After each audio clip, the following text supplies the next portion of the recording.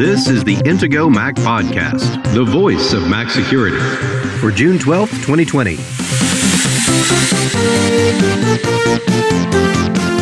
Dropbox uses zero-knowledge encryption. Apple improves password entry and keychain. Zoom complies with a shutdown request from China. And WWDC is in a couple of weeks. Speculation about what's to come includes Apple transitioning to its own ARM-based chips for Macs in the future.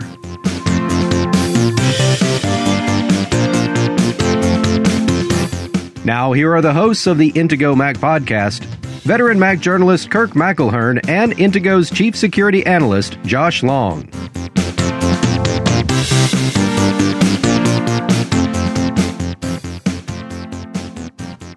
Hey, Josh, how are you today? I'm doing well. How are you, Kirk?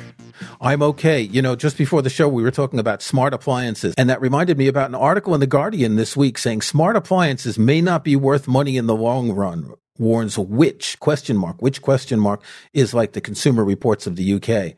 And so the reason this comes up is that just before the show, you had to go change your thermostat to turn the air conditioning off so you didn't get the background noise on the recording. And we were trying to figure out, well, could you do this with Siri? No, but Alexa, you could do it. And maybe you could use IFTTT to like send an email or do something. Yeah. Oh, all these smart devices. What a crazy world we live in now, where you can have smart refrigerators and dishwashers and all these strange things. Well, but see, that's the smart appliances they're talking about. Yeah. So I've got some Philips Hue light bulbs in my office. They do one thing. They go on and they go off, right? They put light out. But if you have a refrigerator that has a web browser that's going to order up when you're low on milk from your supermarket, and if it doesn't get a software update, it's going to display a 404. And do you really want a refrigerator or like a Windows blue screen of death or something? It seems to me that the two problems, the first being that you'll lose the added functionality, but also if you're not getting software updates anymore, you may even lose the basic functionality in some of these devices. Yeah. One of the things that I am sometimes concerned about when thinking about smart devices like this is, okay, first of all, before I buy a device like this, if it's going to be connected to the internet, especially, then I want to make sure that the company has stated how long they're going to be releasing software updates for this. And also, is that company likely to be around as long as they claim that they're going to be releasing software updates? If I can't find that information, and it's especially if it's a fairly expensive thing to purchase, I am a lot less likely to actually buy a product like that, because I don't want to spend a lot of money and then have this company go under in 2 years, and now I've got to start all over again and buy some new thing to replace it. Appliance salespeople must love you, Josh. But, you know, it's the same thing with cars now, right?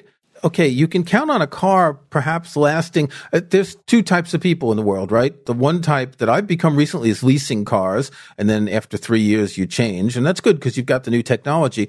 But the other type will buy a car and keep it for 10 or 15 years or hand it down. What happens if your car that has some sort of connected software can't get updates after 10 years or 15 years? Or, you know, we talked about the Sonos update recently, right? That some of the old products could no longer get updates. Maybe there's not enough memory, or the CPU in the car isn't fast enough for them to keep updating it. To a certain degree, I think that kind of is a little bit of an excuse if they claim those kind of things, because come on, you can write your code more efficiently. You can do, something to make it work. Well, honestly, I mean, although it's not an IoT device, I do even think about this kind of thing when I'm thinking about buying a smartphone. For example, if I, want to get an older model iPhone for my kids to use or something, maybe I don't want to buy the brand new, expensive phone because I'm worried they might drop it or lose it or something. So maybe I want to get an older model iPhone. Well, I've got to think carefully about, how many years that particular device is going to be supported. And all I can base it on in the case of Apple devices is what they have been doing in recent years. Because again, Apple is one of those companies that doesn't say we're going to support this device for X number of years from the day we release it. And so, anytime that you buy any electronics now, whether it's an IoT, Internet of Things device or not, you do have to keep this in mind, especially if it's something that's going to be connected to the internet, because you need those security updates in order to be safe, especially if it's a device that you're going to be browsing the web with, or is going to be accessible from the internet. Maybe it's a device that opens up ports or tries to open up ports on your local network so that something can reach through your router to get to talk to it directly. If it's doing stuff like that, then you need it to be getting updates, or it's going to become a huge liability for you at some point. And pretty much every electronic product these days is doing something like that. Obviously, TVs, if you have any kind of smart speaker, we mentioned Sonos or the HomePod.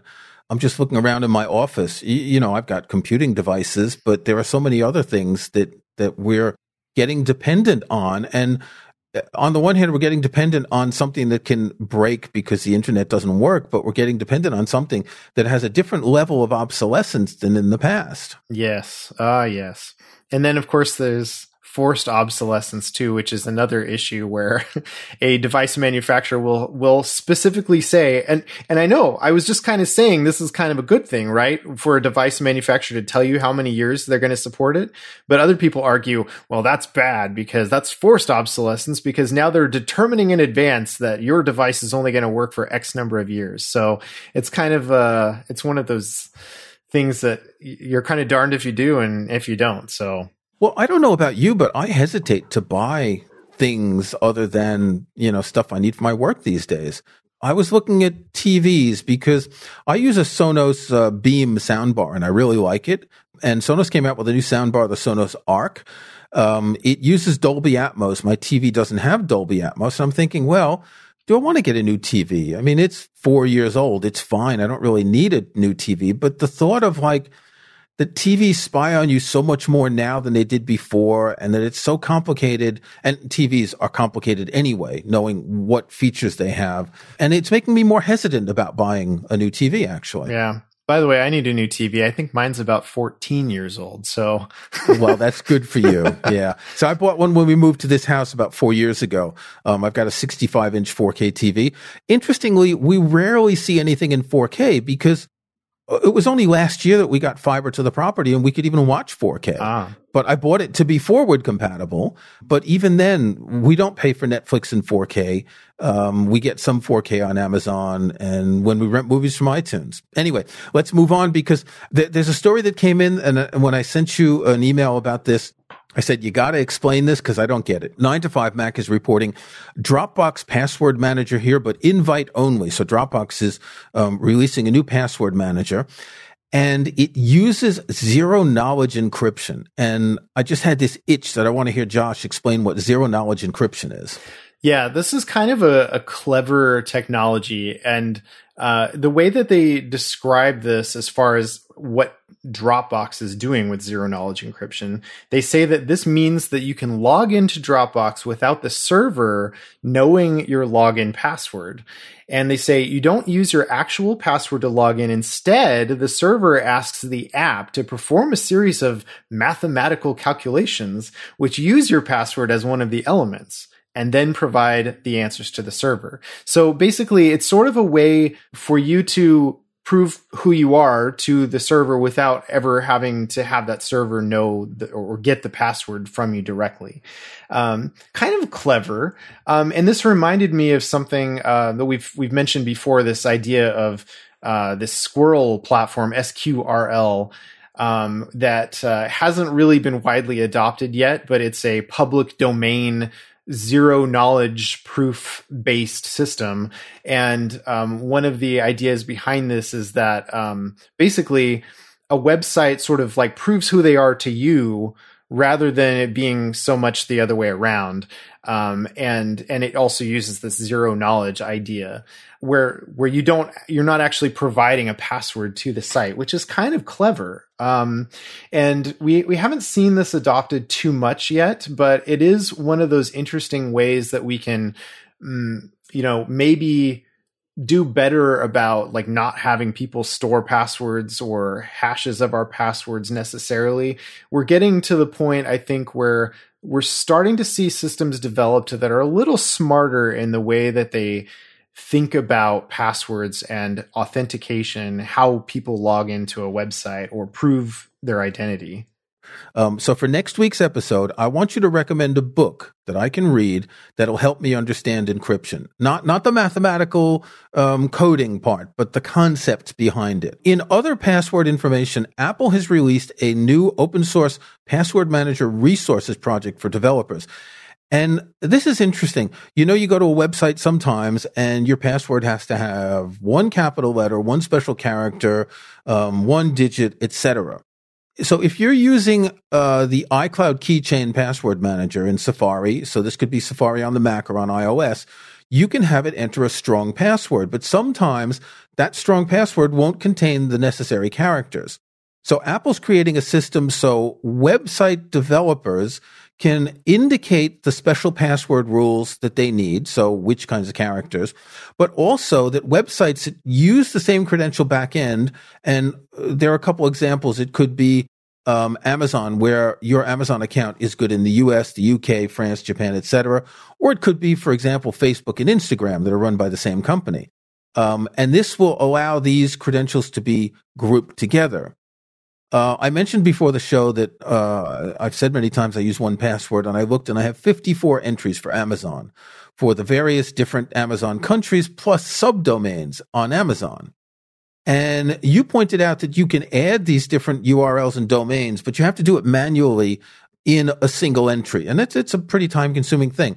So if the iCloud Keychain Password Manager could do that automatically because the website has told them what goes together, I think that would be quite practical.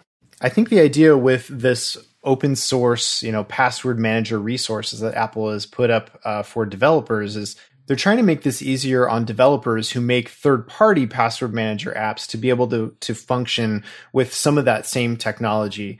And I like the idea behind this. If it simplifies password management, that's always a great thing, in my opinion. Yeah, and it's an open source program, which is useful.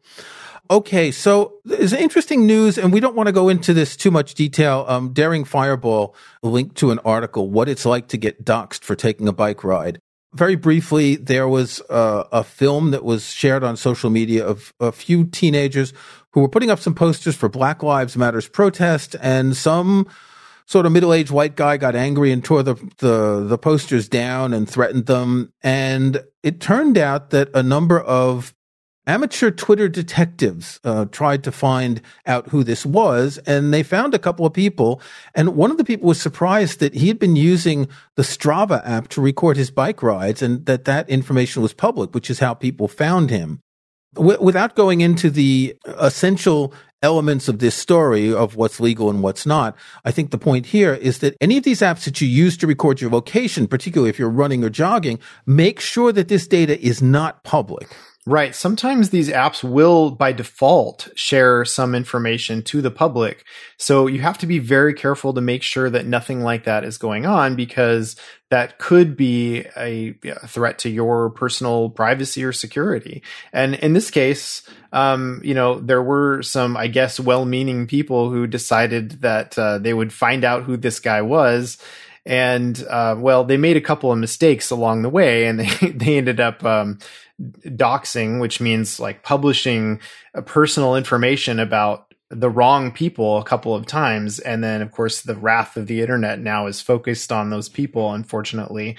So the other takeaway I would say from this, takeaway number one, be very careful about anything that might be sharing your location publicly. Make sure you turn off anything like that.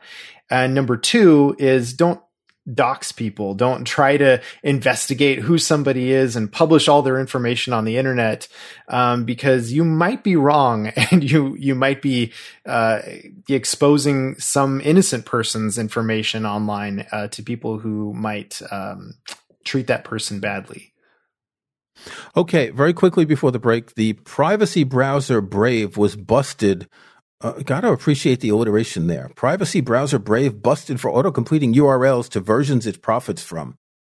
essentially Brave, and this is the browser you like to use, or one of the browsers you like to use, was adding sort of affiliate links to certain URLs. And of course, this has to do with cryptocurrency, which is already pretty sleazy to start with. But they weren't really telling people, and this kind of raised a few hackles. Yeah, so I would say this is not necessarily a privacy issue, but because it's a privacy-focused browser, that's what kind of got people really upset that something was going on without being explicitly declared to users of the browser. So if specifically a couple of people had discovered that if they went to a website, Binance.us or Binance.com in Brave, if they just typed that into their browser address bar, then it would automatically add on a little affiliate link bit to the end of the address, which basically meant that Brave now got to earn a little bit of money as though they referred you to that site, even if they really didn't. And so people kind of got upset about that.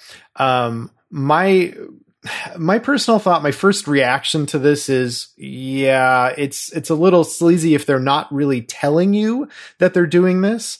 But at the same time, this is a free browser, right? That it does not have a big market share. They're trying to make money in any way that they can to support their operations.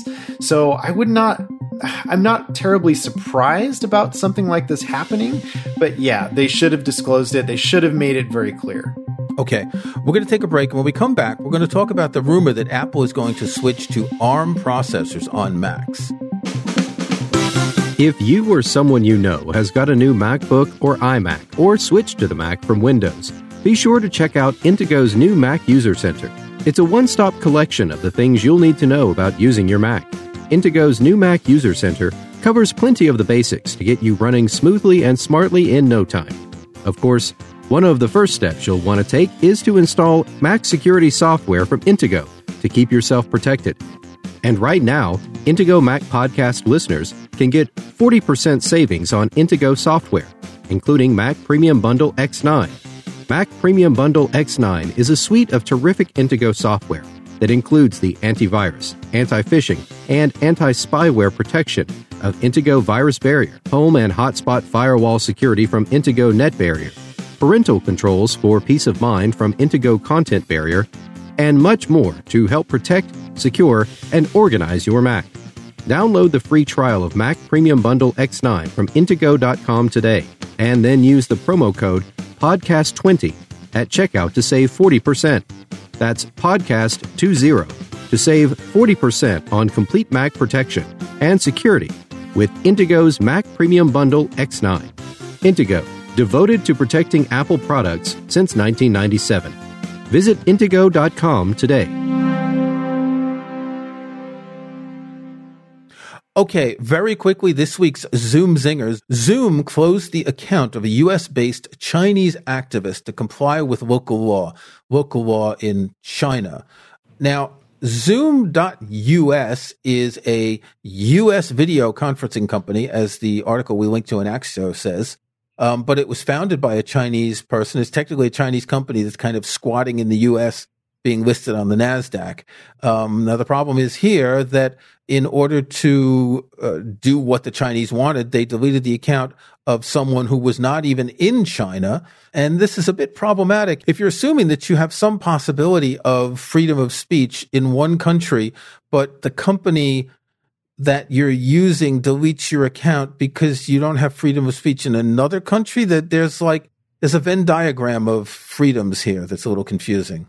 Yeah, it is sort of strange that a government of one country could request that Zoom, a apparently US-based company, delete somebody's account, but apparently they did. So I guess that's good to be aware of, that if you are saying something that may not be acceptable free speech in another country, and especially if you're being very vocal and public about it, that other country might try to get your account shut down. It may happen on services other than Zoom too, but of course we have to mention it because we've been mentioning Zoom a lot lately with our Zoom Zingers.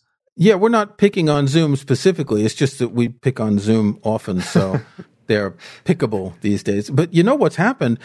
We don't pick on Facebook much anymore because Zoom has become so much of a pick-onable company. We'll have to find something about Facebook for next week. All right.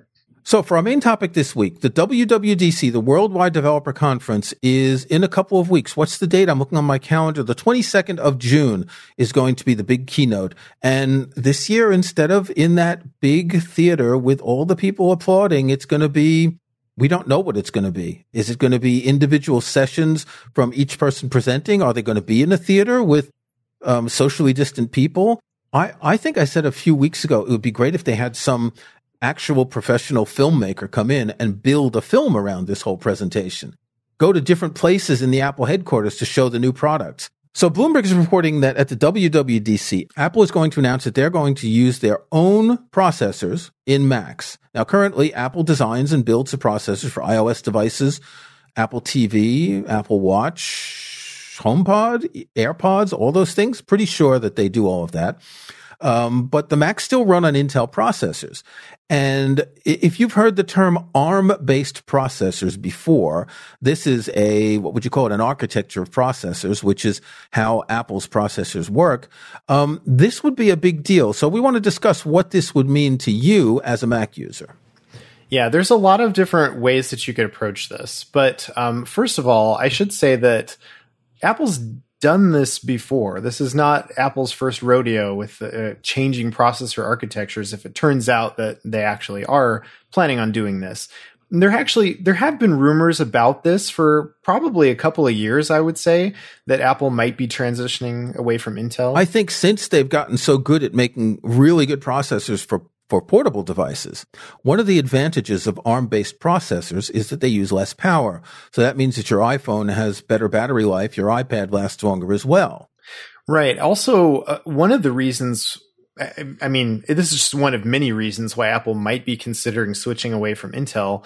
Intel chips have had a lot of vulnerabilities that have been discovered over the past couple of years, starting with the Meltdown and Spectre vulnerabilities that were discovered in 2017 and kind of came to light at the beginning of 2018. And there have been a whole series of vulnerabilities related to speculative execution, many of which have to do with Intel processors, or that may not be as big of a problem on other architectures. So there's security issues. That's one thing. I think a bigger issue for Apple is probably more supply chain related. They probably would prefer to have a lot more control over the availability of processors and things like that, not have to rely on other companies. Right, because there have been times where Apple's been sort of hindered by Intel not having new processors, particularly for laptops, and they've had to delay new models until Intel came out with new processors. And remember, this is probably particularly meaningful to Tim Cook, who is Apple's CEO, who's formerly Apple's COO. He focused on the operations of the company, including supply chain and things like that. So this is something that Tim Cook probably thinks a lot about. And so the ability for Apple to entirely make their own processors and have whatever companies they want producing those processors for them gives them a lot more flexibility than being tied down to an Intel architecture. There are some drawbacks too. I mean, certainly one of the things that people have relied on for years is this cross-platform compatibility of having Intel processors, because, you know, you've got Windows software that can easily run on a Mac. You don't have to have emulation going on like we did way back in the PowerPC days when people would have to have a virtual PC application in order to run Windows software, and it ran very slowly. You don't have to worry about that so much right now. But if you're not running Windows apps on your Mac, why not switch processor architectures?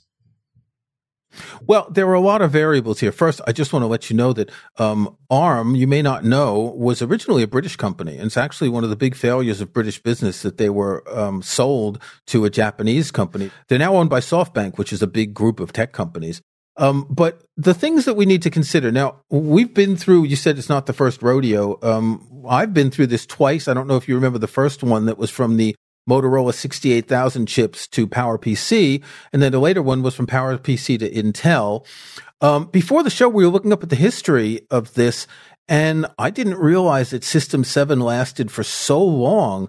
The first version of System 7 that came out for PowerPC was 7.1.2. This is in 1993. The original System 7 came out in 91, and the last version of System 7 was 97. So it was 6 years before they changed a major version number. Then they went from PowerPC to Intel, and that was Mac OS 8.5. And then, of course, they went from Mac OS normal to Mac OS 10. So there have been several big changes. Now, in each one of these changes previously, there were emulators. And an emulator, you're probably familiar with emulators if you've used VMware Fusion or Parallels to run Windows on your Mac. Or you may have a game emulator. People download old ROMs from, Game Boys and things like that so they can play them on their devices. Basically, what it does is it translates code from one type of code to another. The way these processors work is that they have very low-level commands that are slightly different, so the code has to be translated at different levels. I don't remember too well the first change, the 68,000 to PowerPC, but I remember under PowerPC to Intel, there was an emulator that was available for several years that worked fairly well. There were some apps that were slow, but it wasn't. Looking back now, it wasn't that big a deal. Right. The last major transition like this was in, I believe, 2006 is when Apple decided and announced that they were going to be switching to the Intel architecture.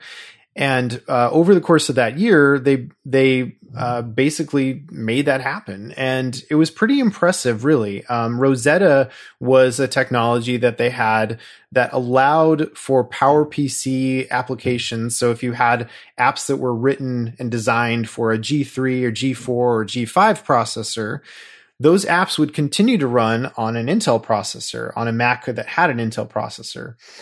So if you bought a new Mac, you would generally be able to still use your old apps for a couple of years, at least until the developer had made a new version that was designed to run on Intel. I seem to remember that given that the Intel processors were a lot more efficient and faster, that you didn't really notice the difference in the translation, that the overall speed of the Intel processor compensated for the loss in speed in the emulation. Yeah, for the most part, Rosetta apps actually ran pretty well. And of course, Apple decided at some point they had to cut that off. And if you hadn't updated your app, then that was it. And so presumably, if Apple does make this switch to ARM, they'll probably do something very similar this time around, where they'll probably have some sort of background thing you don't need to worry about. Your old apps will continue to run, at least for the foreseeable future. And then at some point, they'll probably cut it off again. So this is going to be, if this rumor turns out to be true and Apple really is ready to launch ARM-based Macs or announce when that's going to happen, then we'll definitely see a little bit of complaining from a lot of developers, because this is going to be kind of a pain probably for them to have to rewrite some of their apps. But ultimately it probably will be a good thing for Apple to move everything to the same processor architecture. If you're an app developer, you just have to assume that things are going to change, that you're going to have to change language at some point. If you're doing it long enough, that you're going to have to change your platform slightly, that things are going to have to change no matter what. Before the show, we were reminiscing, going back in time, trying to remember some of these other changes. And what we kind of came up with was that, yes, there were issues, but they're all footnotes. And when this is happening to you at the time, you're going to think, oh, wow, this is such a big deal. And it could be because you've got that one app that you've been using for 10 years, but the developer's not going to update it. So you've got to keep an old Mac, et cetera, et cetera. But in the long-term scheme of things, it's not that big a deal. I mean, things will get better. Now, there have been a number of developers who've been thinking about, this is going to be, this is going to be a disaster. They're only going to run Catalyst apps, because Catalyst apps are the ones that can run on the Mac, on iOS, on Apple TV. And you can see them today, the News app, the Stocks app, et cetera. That's not going to happen. There are too many apps that are too big, things like Final Cut Pro and like Logic Pro, pro apps. I don't think any of these things are going to have to be dumbed down like that. Now, the first thing to point out is that if they announce this in 2 weeks, this is not going to be, and by the way, in the fall, there's going to be a new Mac with an ARM-based chip because, well, software is not going to be ready. They're giving developers at least a year warning, if not more. Also, I don't think Apple's going to switch all of their Macs to ARM-based chips immediately. I said earlier, the big advantage to ARM-based processors is they use less power. So ideal for a laptop where you've got a battery. If you've got an iMac or a Mac Pro, it's not that big a deal. So this is probably going to be progressive, starting with the consumer level laptops, maybe going to the Mac Pro later before it gets to the desktop. Yeah, definitely they would start this with consumer devices. That makes the most sense because the pros are the ones who are more likely to be using apps like Logic that are going to be more complicated to prepare to migrate to that newer architecture. So, but for consumers, if you're mostly using a web browser and, a mail app and not a whole lot other than the Apple stock apps, then it's not going to be a big deal at all. And you really probably won't notice any difference, moving from one Mac to another if you're a typical consumer. Now, one thing that I want to point out, Mac Rumors had an article that there's going to be a new iMac with what they call iPad Pro design language. Apparently, this is a leak that seems pretty reliable. And they have a mock-up of what it would look like. And so here's the thing. My current iMac is 2 years and 3 months old, and it's getting to the point where maybe it's time to upgrade it. And when I bought this Mac, I downgraded from a 27-inch because I didn't want such a big computer on my desk. I've got a 21.5, but it's got these huge black bezels that are about 1.5 inches and this big chin that's like 3 inches in the bottom. Imagine if an iMac was like the Mac Pro with the tiny bezels around it. I could go back to a 27, probably in the same space that this one takes up. So I'm down for that. All right. Well, we'll see. And we've only got a couple weeks until WWDC. So I'm definitely interested to see whether any of these rumors turn out to be true. The ARM-based thing, that would be a pretty big shift. But again, not something that Apple hasn't dealt with before. They've been through a lot of big transitions like this. And really, honestly, I thought the Intel transition went surprisingly well, considering what a major architectural shift that was. So Apple can pull it off. They've done it before. I'm sure at the time there were hundreds of stories about all the problems going on. But as I said earlier, it's a footnote. We don't remember them now. Now, your business might have been affected. You might have had that one app that wasn't updated, but things will get better. Just one more thing to point out, that if they do come up with a new iMac, they're offering 24-month 0% interest financing, both in the US and the UK, and I don't know about other countries. That's new. And of course, the current economic situation, Apple knows not a lot of people are going to be buying computers easily. So being able to buy a new iMac over 24 months with no interest, that's a pretty good deal. So definitely. I'll let you know in a couple weeks if I'm going to get one. All right. Sounds good, Kirk. Okay, Josh, until next week, stay secure. All right. Stay secure. Thanks for listening to the Intego Mac Podcast, the voice of Mac security, with your hosts Kirk McElhearn and Josh Long. To get every weekly episode, be sure to subscribe at Apple Podcasts or in your favorite podcast app. And, if you can, leave a rating, a like, or a review. Links to topics and information mentioned in the podcast can be found in the online show notes for the episode at podcast.intego.com. The Intego website is also where to find details on the full line of Intego security and utility software. Intego.com.